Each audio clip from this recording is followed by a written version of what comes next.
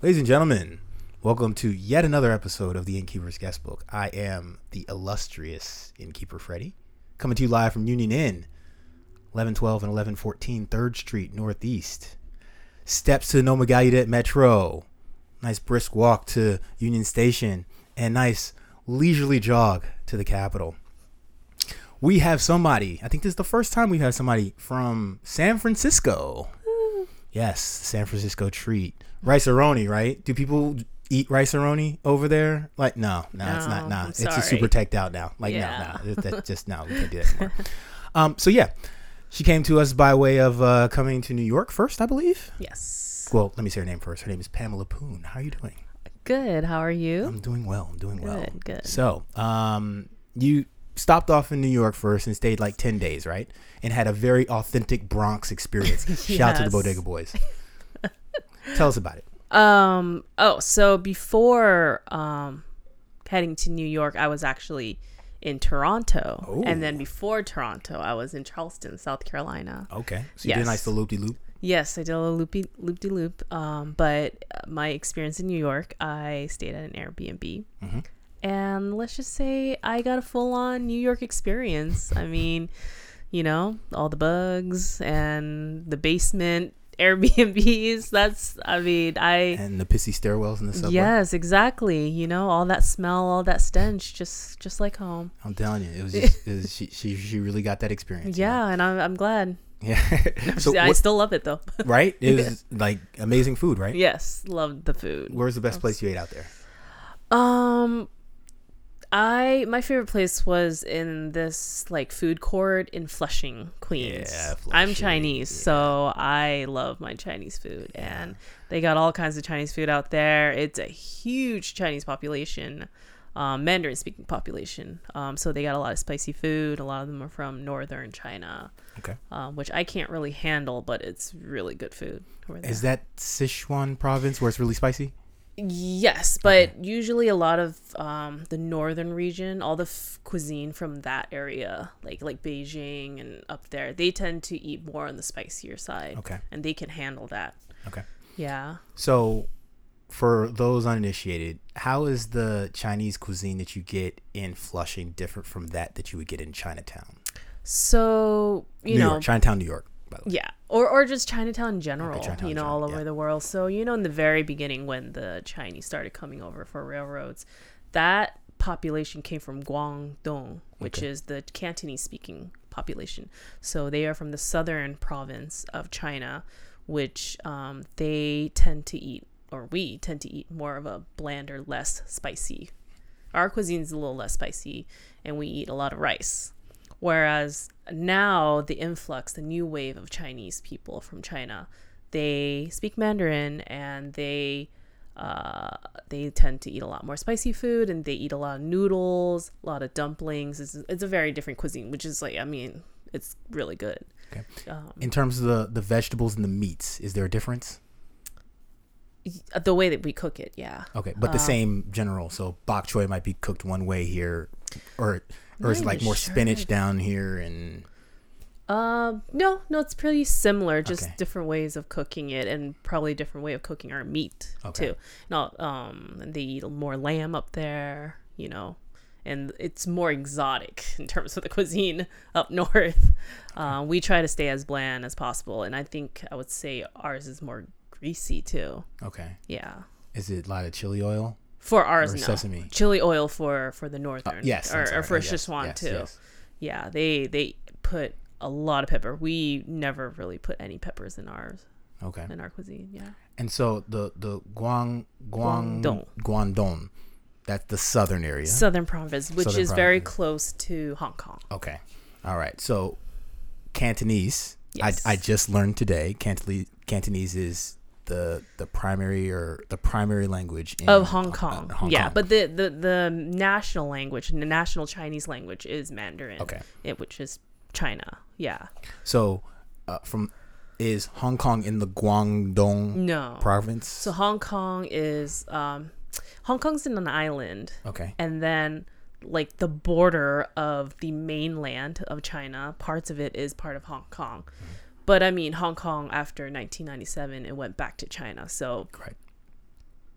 technically speaking, it is China now.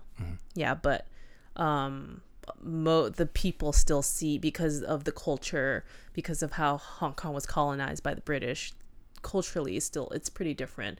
People in Hong Kong a lot more westernized, whereas people in China, I mean, they're modernized, but it's just different, a little different culturally, just slightly. So was the language difference in place when the British arrived? No, it's just always been like that. Okay. But I'm not really too sure why. Okay. But there are like thousands of dialects. When I say language, I mean dialect. Okay. So there's one Chinese language, but the dialects are so different. The two main dialects is Cantonese and Mandarin, but there's thousands, and you really don't understand. If you speak only Mandarin, you're not going to understand the rest. Okay, so is this along the difference between Cantonese and Mandarin? That's way beyond like the difference between how an American speaks English versus a British person speaks English. It's not just accents. So it's like, you know how like Wales. Okay. People from Wales, I think they speak English, but it's really thick. Like they have their accent. Gaelic dialect or yeah, something it's like that. it's just a different dialect, right? Okay. You don't even understand what they're saying. It's kind of like that. Interesting. It's very hard. The dialects is so different there. Would it be like someone from New Orleans speaking Creole kind of, or not Creole, but like, I'm telling you, so I was down in New Orleans over Labor Day weekend, and sometimes when you're speaking with people that have been there their entire life, you really have to put on your thinking cap to really hear what they're saying, even though they're speaking English. And I'm wondering, does that transcend slang? No, like you can maybe make out one word, but Okay. you're not even gonna understand what they're saying. Okay. Yeah, but we write the same though. The written Chinese is the same, but it's understandable. Okay. So if you went there and you didn't speak Mandarin, but you did speak Cantonese, you could write out everything you wanted to say and be okay. But grammatically, it's also a little different.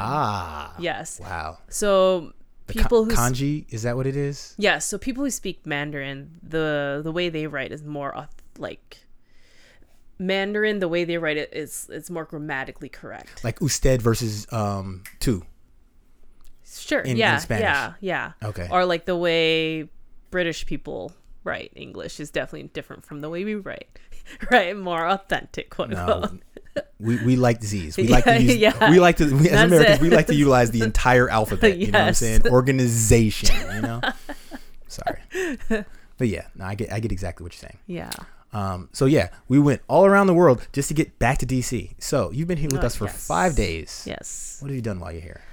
Wow, it's been a whirlwind. First, I don't really remember, but I basically hit most of the Smithsonian museums. Went to the Capitol, took a tour of inside the White House, which is pretty cool. Okay. You got a East Wing tour. Yes. Okay, good. Is that like really rare? Well, so there's the East Wing and the West. The West Wing is like super hard to get to. Okay. The East Wing, though, you have to really, you have to let someone know way ahead of time before you arrive. Yeah, the rep of the state. Yeah, exactly. You have to just go through them and do all that stuff. Yeah. So that's good. Yeah. So the West Wing, that's like the Situation Room and all that stuff. Oh, like you have to get invited. You have to like know somebody that works in there. Yeah. Okay. But nevertheless, no, the East Wing, you can't just show up and get in the East Wing. Yeah. I asked if I could get in like a month and a half ago, 2 months. Yeah. So, good job. Yeah. Did you see the room with the silk walls? The silk walls? It's like one of them where instead of wallpaper, they have a framing up and they use like silk, and the whole thing was back in the day when America was still, right after we got our independence. Was that one of the rooms, like the color rooms? Yeah, one of the color rooms. But you probably couldn't touch the wall. It was probably like tufted and all that stuff. Yeah. This is interesting. They said that we wanted to like show other countries that we were legitimate. So we would get exotic fabrics and hang them on the walls as the wallpaper to be like, hey, look at us, we're rich. Yeah, we're doing it. Interesting. I didn't know that. Yeah, we didn't have a tour guide, right? It's self-guided. Yeah. And then the only guide, quote unquote, that we had were the Secret Service. Aha. Yeah. So, they're always watching you. Yeah. Yeah, they're probably watching you now. Yeah. Which I actually learned from Bureau of Engraving and Printing that originally the Secret Service, they weren't used to protect the president. Really? Originally Secret Service came about to figure out how to get rid of the counterfeit money. Learn something new every day. Yeah, and then it wasn't until I learned this today, and it wasn't until Lincoln that they started giving the job of protecting the president. Really? Yeah. And he still got assassinated. Yes. Funny enough, yes. Well, they just started. They were still learning lay of land. Yeah, I guess. It's, so, yeah. So, or maybe it was after he got assassinated. Then they implemented the Secret Service. Maybe that was it. Yeah. Yeah. So one of the conversations that we've had while Pamela's been here is about the sky high housing costs in our respective areas where we live. Now, yes. I think I said you're from San Francisco. Yes. And I mean, how much does a 1-bedroom go for right now? Well, if you live in like downtown city, let's see. Okay, a studio is $3,000 to $4,000. That's ridiculous. A studio. Now, a one bedroom is probably $4,000 to $4,500. Oh, $4,000, $4,500. Yeah. That's ridiculous. Yeah. Not even with the parking. No, but if we're saying, okay, so let's just say you want your housing cost to be 50%, like just your rent to be 50% of the amount of money that you make, right? Mm-hmm. We say 4,000, that's 8, and we divide that by 12, that's 96. That's why if you make over 6 digits, you're still low income. That's not sustainable. Yeah, it's not. Yeah, it's completely not. So it's funny enough, though. Still, a lot of techies choose to live there, which I'm not sure why. So how do they do? I mean, I hear a lot of stories of people that are in their late 20s that are now doing well because they started up an app. But they're saying, hey, so I was here and I realized that all the tech stuff is happening here. Mind you, this happened the earlier part of this decade, and they ended up going out to San Francisco. Where do they stay? Oh, so like the people that actually got up the ladder and they would stay probably like the neighborhood. Yeah, I mean, where do they? I'm trying to understand it. If I was someone that had a job here in DC, let's just say I was making,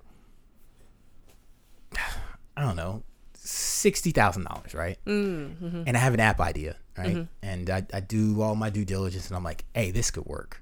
Oh, so you want to go there to pursue it? I want to go there, right? If you're making $60,000, but I'm leaving my job. I'm leaving my job to go there. It's not like I'm still keeping my job and going there, right? So, like, imagine that you save up 1 year's salary, right? And you're telling me that now I have to spend. You probably have to live. So here's the thing: like San Francisco is ridiculously expensive, but the whole Bay Area is similar. It's pretty much the same. If you go all the way to San Jose, you go all the way to Berkeley, which is northern San Francisco. Okay. Palo Alto is up there too, right? Yeah. Oh yeah, East Bay is getting up there, but there's still, you can live in East Bay. I mean, instead of 3,000, you can maybe get one for 2,500.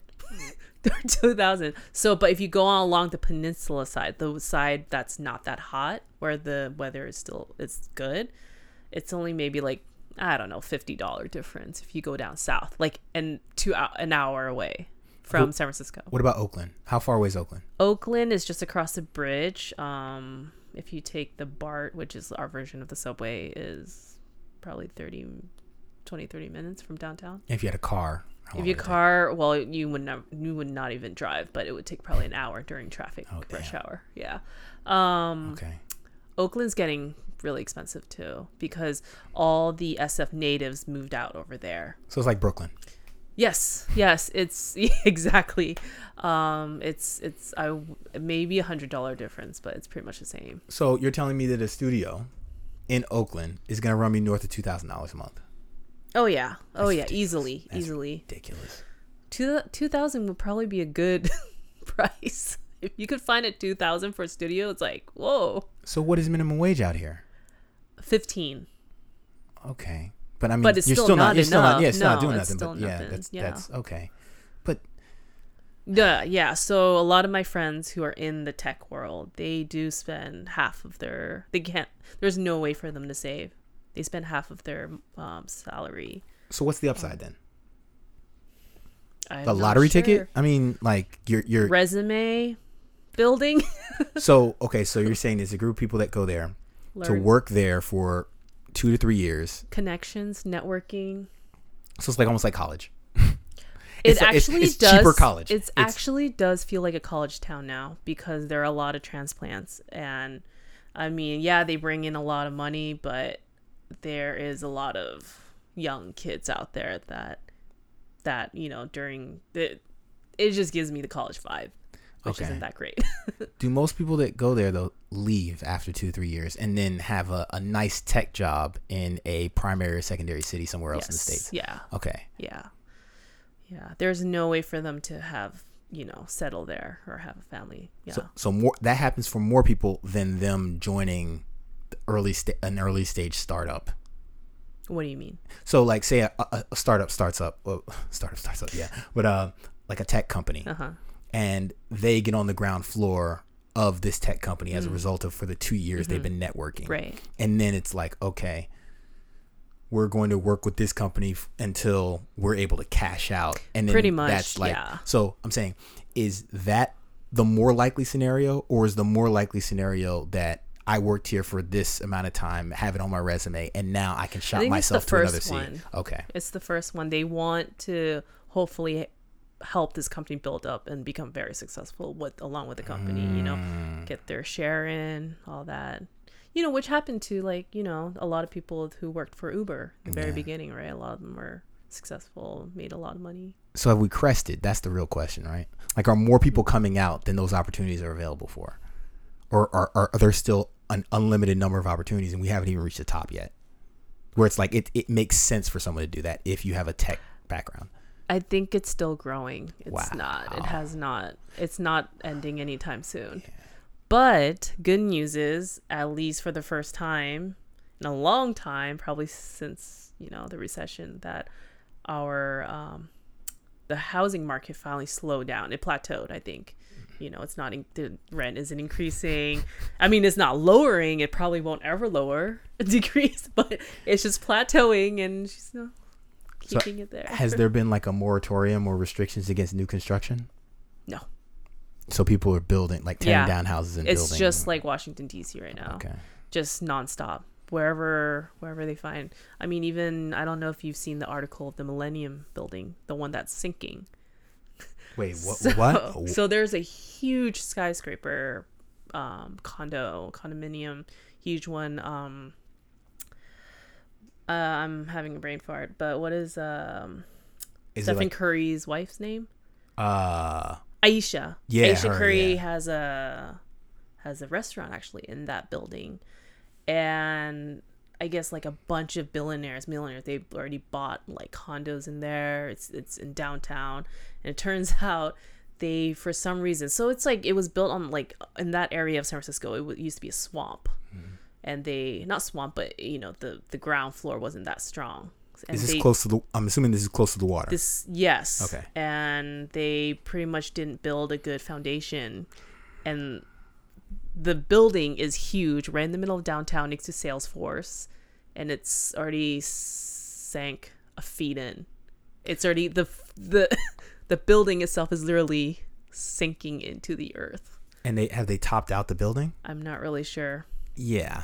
I'm not sure what's going on. But each condo, but people are still, buying the condos in there. They're like, one condo probably goes for, I don't know, 5, 6 million, 8 million. Yeah. Yeah, that's a bubble. That's what we call a bubble. Yep. Alrighty. So you spoke about a restaurant.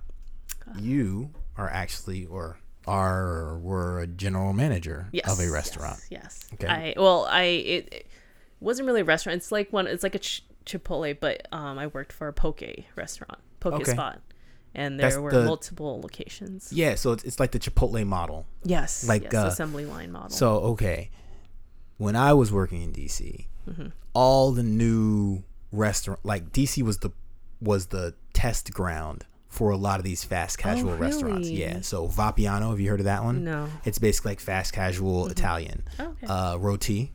Okay. Yeah, I've heard of that. That's Mediterranean. Cava. No. which is also Mediterranean. But I'm not sure if we were the first market. Of course, Sweet Green. Yeah. Because that was started by the guys out in Georgetown. Yeah.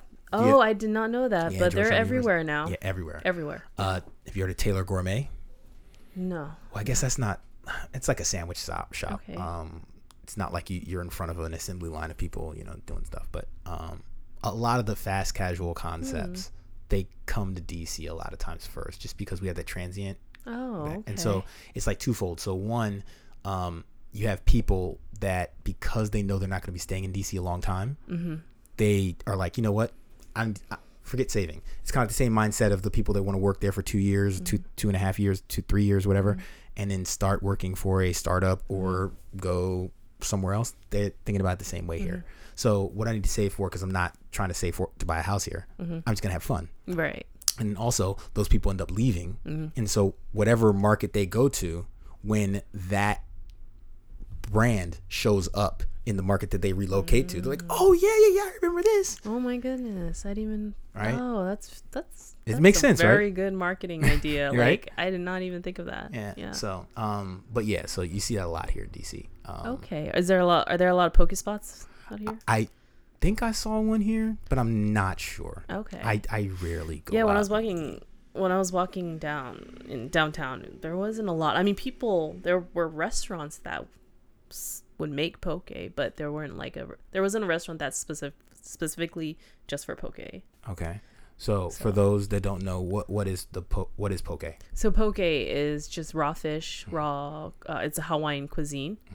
It used to be an appetizer in Hawaii, but then I'm not sure if a mainland, like people from the mainland US made this, or someone from Hawaii, I'm not sure, but they made it into like a bowl.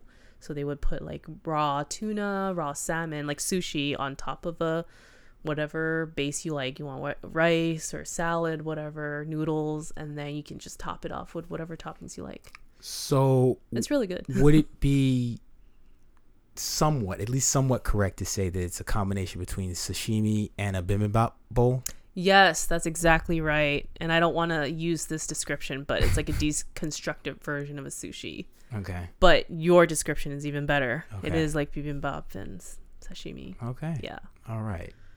And it's huge. It's like you find a poke spot at every corner in San Francisco. Really? Yeah, well, you guys have a good there. seafood market there too. Yeah. I mean, so. But yeah. Okay. And so, how much does an entree run you? 14 to 15 for a bowl. For lunch? Oh yeah. Oh no. If you want lunch, and like a lunch $18. bowl. Okay, for poke, 14 to 15. But if you want to go out for lunch, like... Oh, no. I'm saying like a poke bowl. Yo, yeah, 14, 15. I'm sorry. It's just like, okay, I get inflation. I get it, okay? But at the same token, you shouldn't have to spend more than $10 for lunch. I agree. I completely agree. But if you think about it, minimum wage is 15. Yeah. So, I mean, when the minimum wage increase, everyone ups their price. Yeah. It's ridiculous. Yeah. There's a podcast that came out today. Today is September 21st on the Daily. I listen to the Daily every morning. Okay. New York Times. And they were talking about this is the 10-year anniversary of the collapse with Lehman Brothers and all the stuff that happened to basically usher in the big financial recession or whatever, the great financial recession or whatever. And so what they were saying was the solutions they came up with were basically a trickle-down solution. It was in the sense of let's shore up all the institutions that everyone uses. So make sure the banks are okay. Make sure companies like GE and everything, so everything's okay. And then because these companies are okay, everything will trickle down. But they didn't do that. They held on to all the money and wages stayed stagnant. Oh, yeah. Yeah. Sounds about right. Right? Yeah. And here we are now, and those issues still haven't been resolved, and those issues in part led to or played a part in contributing to the fallout that we had. Oh, yeah. I understand it was a lot of bad debt, but it was also people weren't increasing in their and weren't making more money over time. And so once your 3-year, arm reset, you're done. Yeah. So I agree. But I digress. So Interestingly enough, your background though is in biotech. Yes. Okay, and specifically in viruses. Emphasis is on microbiology. Yeah. Okay. Virus involved. Virus, bacteria, whatever. So does nanotechnology fall into that? Yeah. In biotech, no, it's a little different. Okay. But there are people that can. In the biotech world, you can emphasize on bioinformatics. That being said, I'm not really too sure what bioinformatics means. Really is, yeah. Not specialized field. I'm assuming they work more with computers and dealing in the biology bio world. Okay. But nanotech, I'm not sure. I feel like that's more of engineering, right? Yeah, from what my extreme limited knowledge of it, it's kind of like your microscopic sized machines, Right. that are programmed to do Whatever you want. chemical stuff. Yeah, I feel like that's An episode of Black Mirror? Yeah. Yeah. I feel like it's like if you were a biologist and you have multiple degrees in chemistry, biochem, engineering, and that's your major, nanotechnology. There you go. Okay. And robotics and all that. Yeah. Yeah. So what drew you to biotechnology or biotech? Well, that's funny. I've always loved science, but I didn't know what I wanted to major in. I got into UC Davis. Okay. I originally majored in cellular biology. It was too hard, so I switched out into biotech. And it was still a really hard major, but I got through. I passed. Grades weren't great, but whatever. You passed and got the degree. Yes, I passed and got the degree. But during my undergrad years, I interned. I did research, and I realized I hated it. Really hated it. I'm not into lab. Growing up, I really thought I was going to work in a lab until I actually did it. Yeah. So after I graduated, had a little at post grad crisis. Yeah. Quarter life. It's not. Yeah, I guess like before. No, you're gonna live a long time. This is a 10% crisis. Yeah, 10% crisis, and then so then I went to Korea actually. Okay. Seoul. For how long? For 2 years. Okay. Yeah, and I lived there. Great food, very spicy, partied, learned the culture, learned the language, thought I could figure out what I want to do with life. Still did not, because I partied too much. Oh, but you had a life experience. Exactly. I had a life experience. So, definitely no one can take that away. So subconsciously, it was the right move. Yeah. Because you're going to figure it out. Yeah. And then I came back to San Francisco, and then I was like, well, I don't want to do anything in R&D, research and development. But I want to at least not waste my degree. So then I tried going into nursing, and I applied, but I got waitlisted for a master's in nursing, and then I ended up like, no, I'm going to reapply. So then I became an EMT, which is, do you know? Emergency medical technician. Yeah. The people that drive the ambulance okay. And go around saving lives, blah, blah, blah. Mm-hmm. And running red lights when they don't have anybody in the back. Yeah, those people. That's the best. and then I realized, nope, I do not have enough patience or compassion. Okay. I'm not that. I just don't have enough compassion or patience to deal with patients. Mm-hmm. No pun intended. Yeah. But, I know I'd be good at it, but it's not my calling. So I was like, nope, not nursing. And then I got another crisis. I'm like, okay, I have to do something that's not part of science or health. And so I went into, I stumbled upon restaurant industry. Okay. So, correct me if I'm wrong, but UC Davis is probably the number 1 college in the United States for people that want to run a vineyard. Probably, yeah. Because they have a big Mondavi. Whatever that is. Yeah. Like, but they have if you want to be a sommelier or you want to learn about that's where you should go. Okay. Or agriculture. Yes. And definitely. You have a biotech background. Yes. Have you ever thought about that?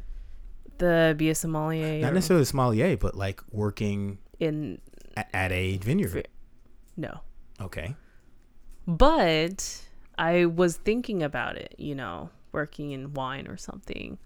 Since it seems like a good marriage. Yeah. I mean, I don't know. I'm not trying to push you one way or the other. Yeah. But I'm saying that at the very least, you probably through your alumni network could probably find somebody that could you could have like a more educated conversation than with me, exactly. You know, to find out how whatever skills you might have that could work for it. I've entertained that idea before, but never really went back to maybe, you know, I'm not sure, but I do love my wine, so.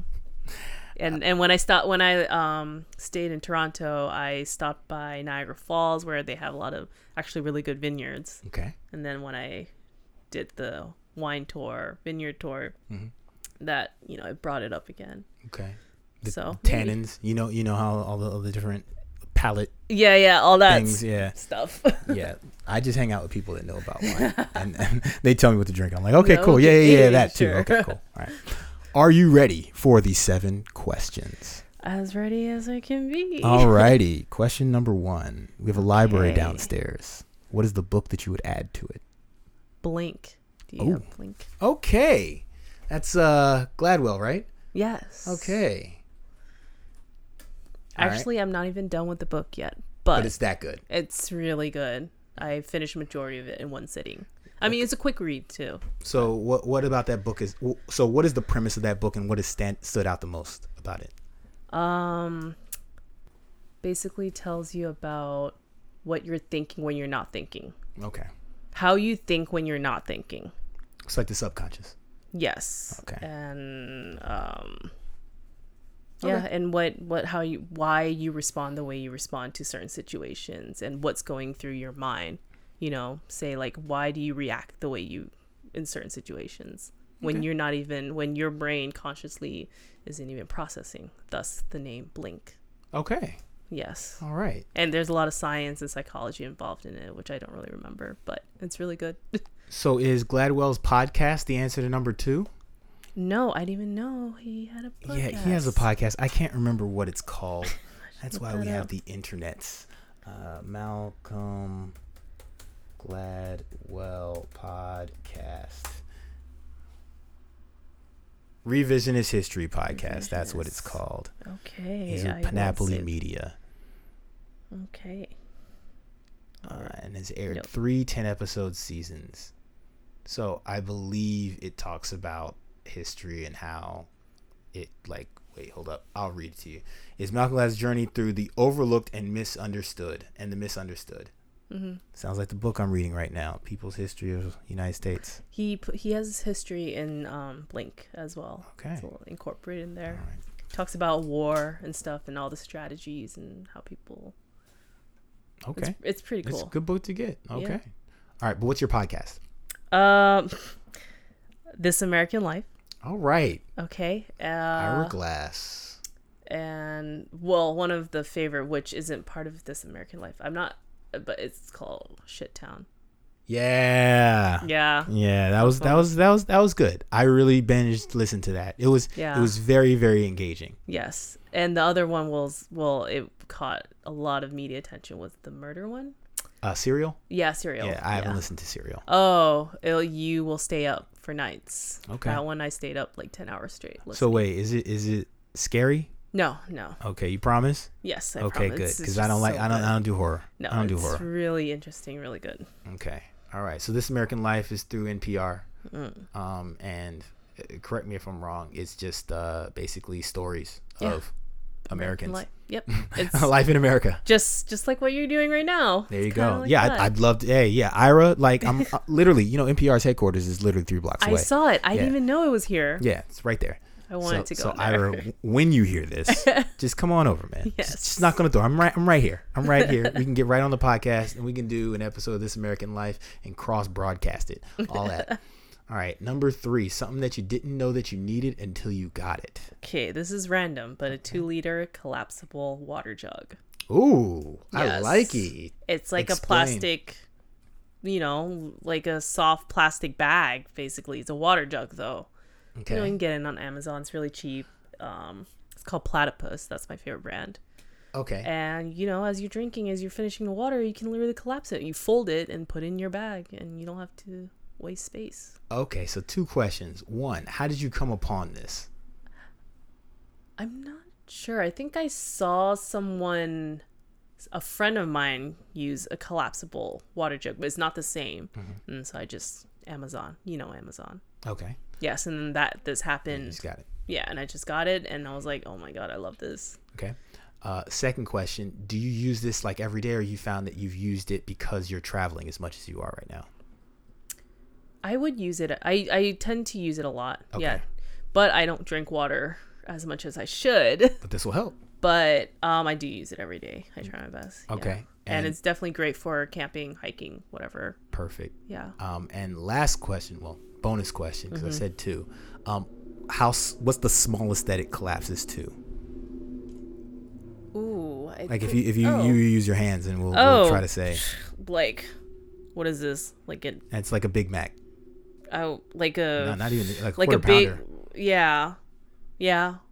It's like square. I would collapse it to or rectangle. So like. Okay, so like a really thick grilled cheese sandwich.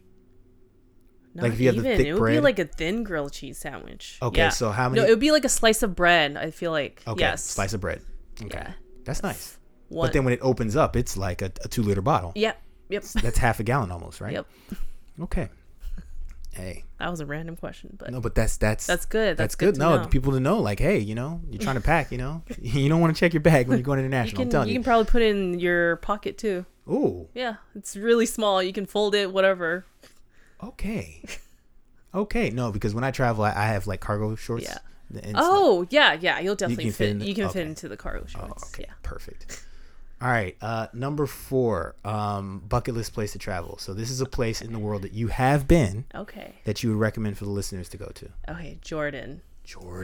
Wow. Yes. Okay. Do tell. I am all ears. I have my best friend who currently lives in Korea. She's Korean, born and raised in Jordan. Okay.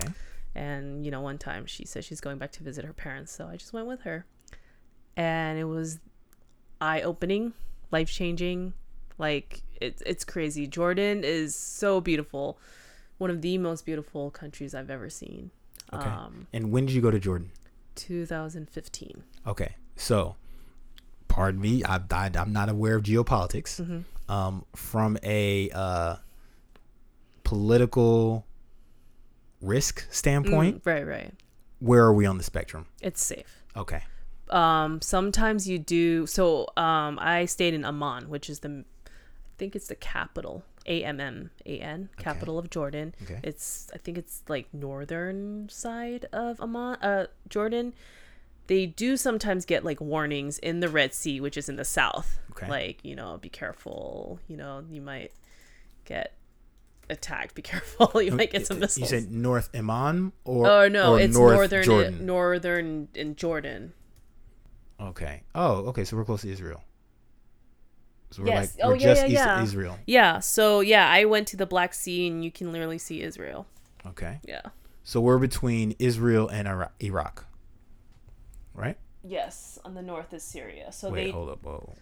So they took a lot of Syrian refugees back then. I don't know where the line is. I can't figure it out. Thanks, Google. Okay. Which line are you?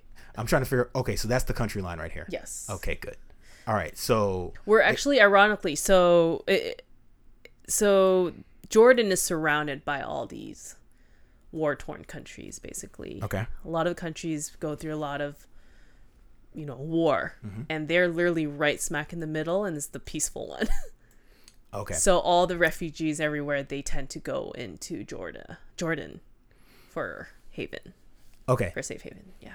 So Jordan has Israel to the east. I'm West. sorry, to the west. My apologies. Syria to the north. And Iraq Lebanon. to the northeast. And Iran to the north. Oh, wait, no, Saudi Arabia. Wait, where's Iran?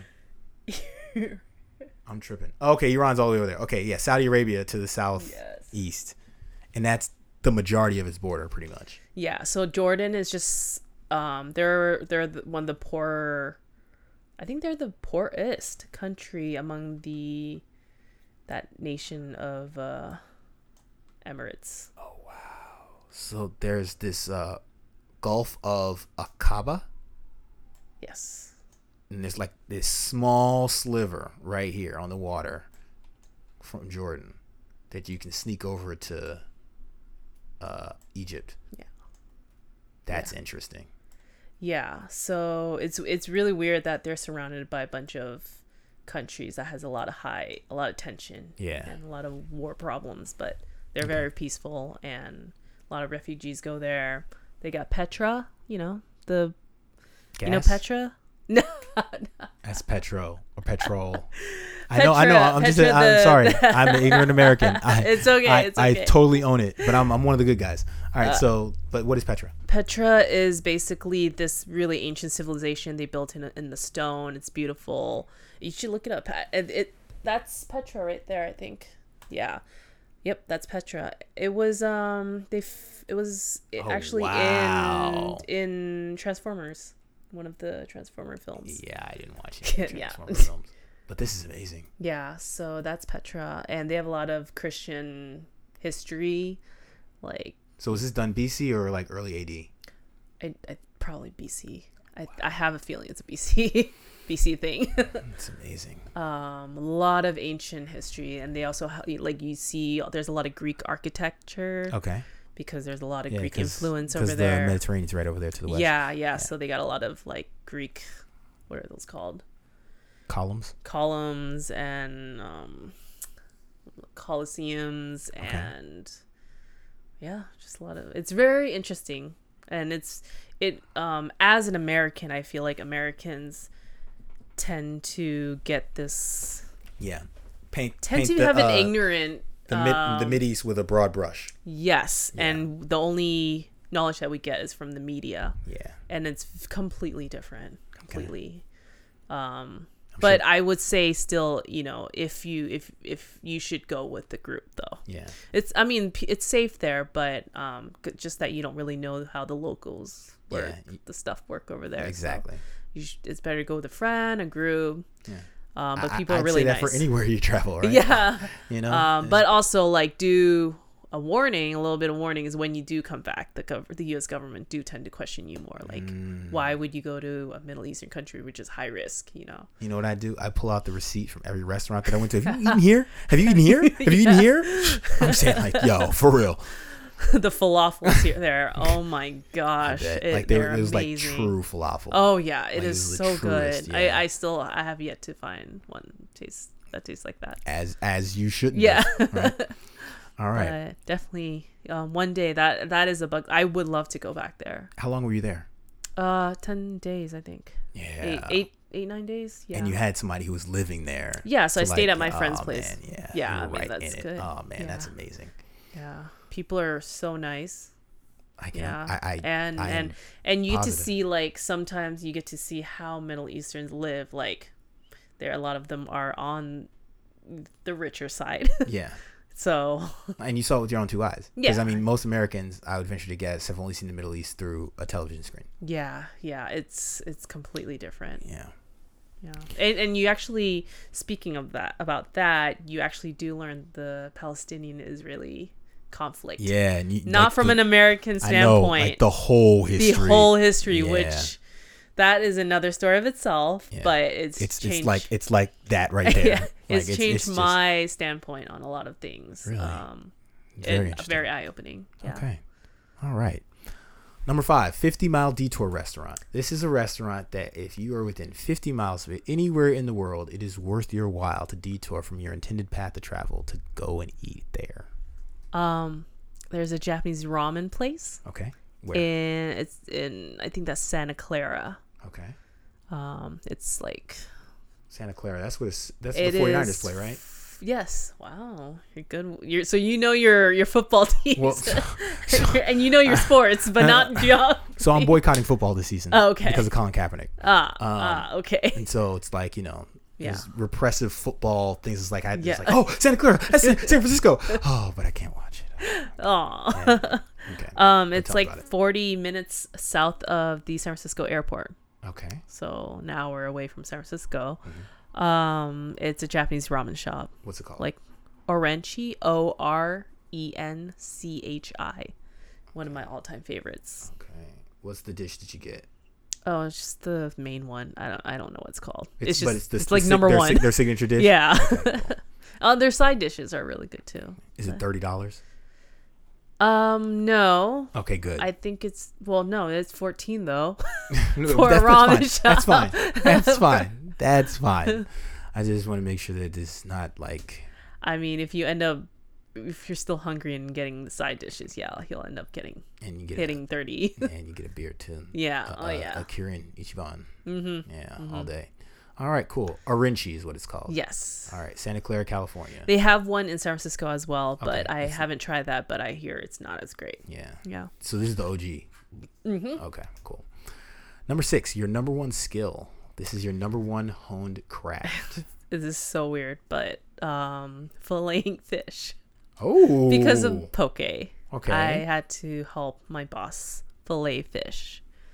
And because we have such a high turnover, like in terms of we sell so much fish that I have to do it really quickly, so I could fillet fish really quickly now. And now I have carpal tunnel because of it, actually. Wow. Yeah. So in a given shift, how many fish were you filleting?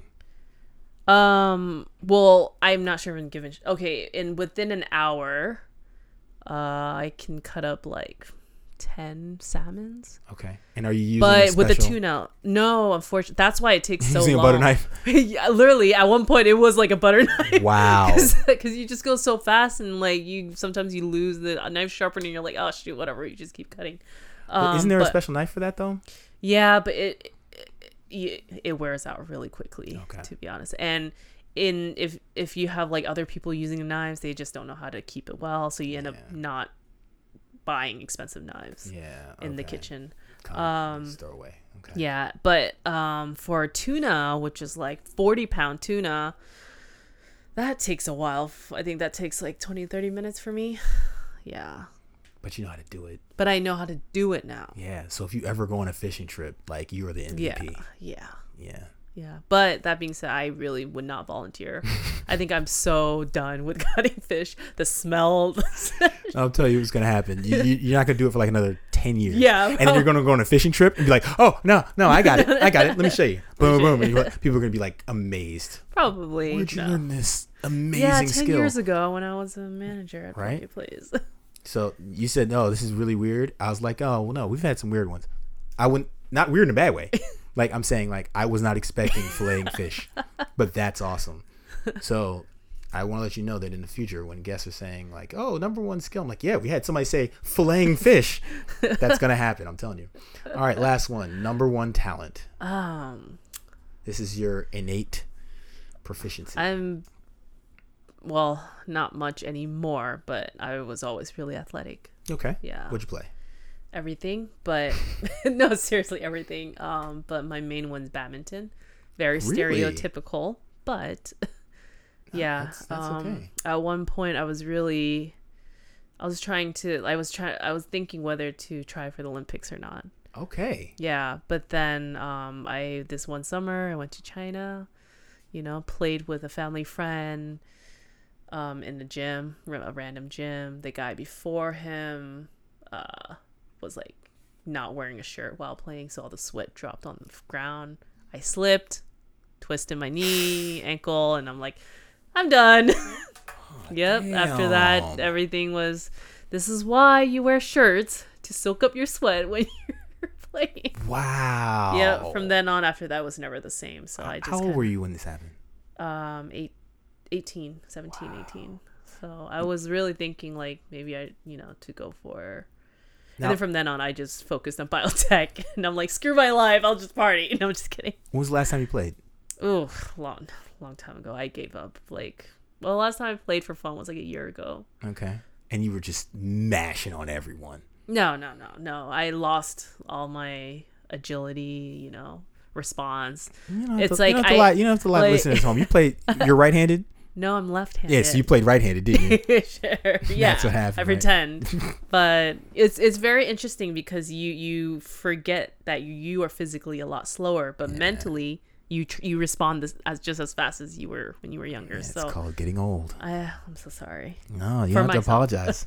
You're not the first person to go through that. So badminton, I vaguely remember, and there's some country where that's like really big. Yeah. So Asia. Okay. Denmark. Yeah. That's surprising. A European country like I would say Switzerland, Sweden. Denmark, most of the Asian countries, they're huge. They're huge with that. Does that have anything to do with like, because India tennis is outside mostly, so it's like it's too cold for that. Let's just play badminton. Maybe. To be honest, I really don't know why it's so big in Denmark, but okay. Yeah. So as a badminton player that did it pretty seriously for some point in your life, would you say that badminton is more like tennis or more like volleyball?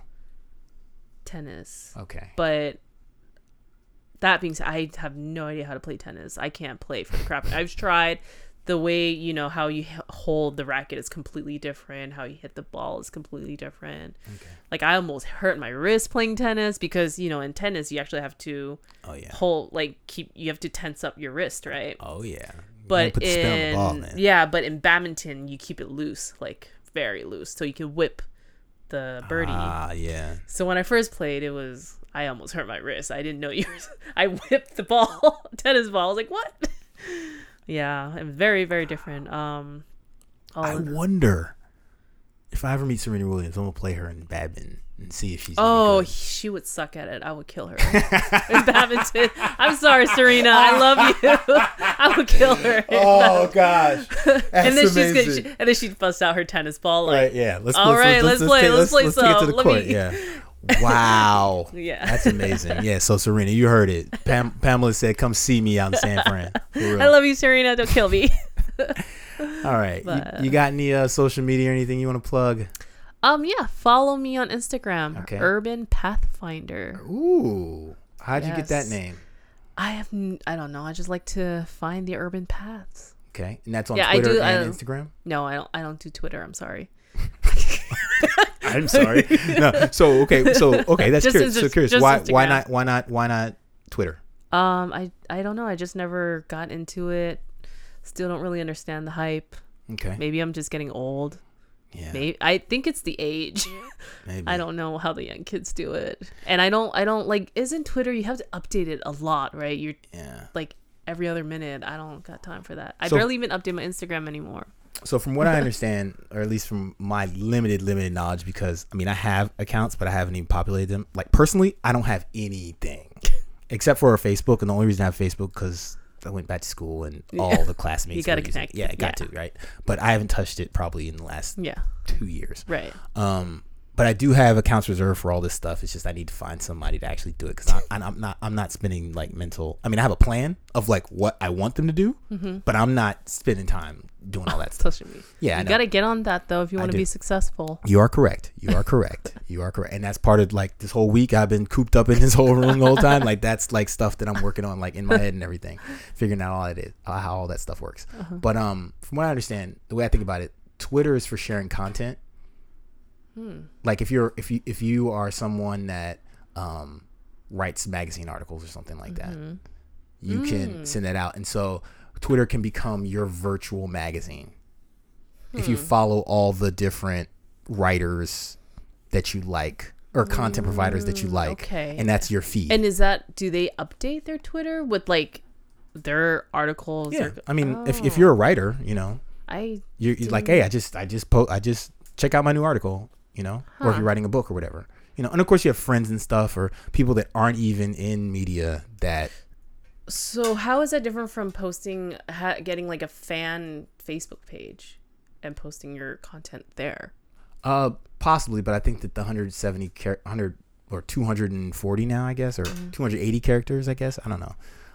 I think either they had a first mover advantage because Facebook was really for just connecting with people. Right. So they had a first mover advantage in that respect, or if it's a matter of it's the interface is easier. I don't know. Oh yeah, maybe. I like it's just literally don't know. Maybe it's just easier to access Twitter and just post it up really quickly. So that was Instagram, right? Yes. Right. No, that's I tend to be very private on social media, but that gotcha. That's the only public one and the Poke restaurant. Check out Poke Delish. Poke Delish. It's POKEDELISH. Okay. LISH. Yes. Okay. Poke Delish in San Francisco. They have 3 locations. Okay. And they're really good. Alrighty. Yeah. Great. Thank All right. you. Thank you. Because I think we were going to get the podcast to happen, man, but you made it happen. You made it happen. No, I really wanted this to happen. That's why I was like, before I leave, I'm going to get this going. Perfect. So, ladies and gentlemen, this concludes yet another episode of the Innkeeper's Guest Book. On behalf of Pamela Poon, I'm Innkeeper Freddie. Thank you so much for joining us, and we will see you next time. Thank you, Freddie. Thank you.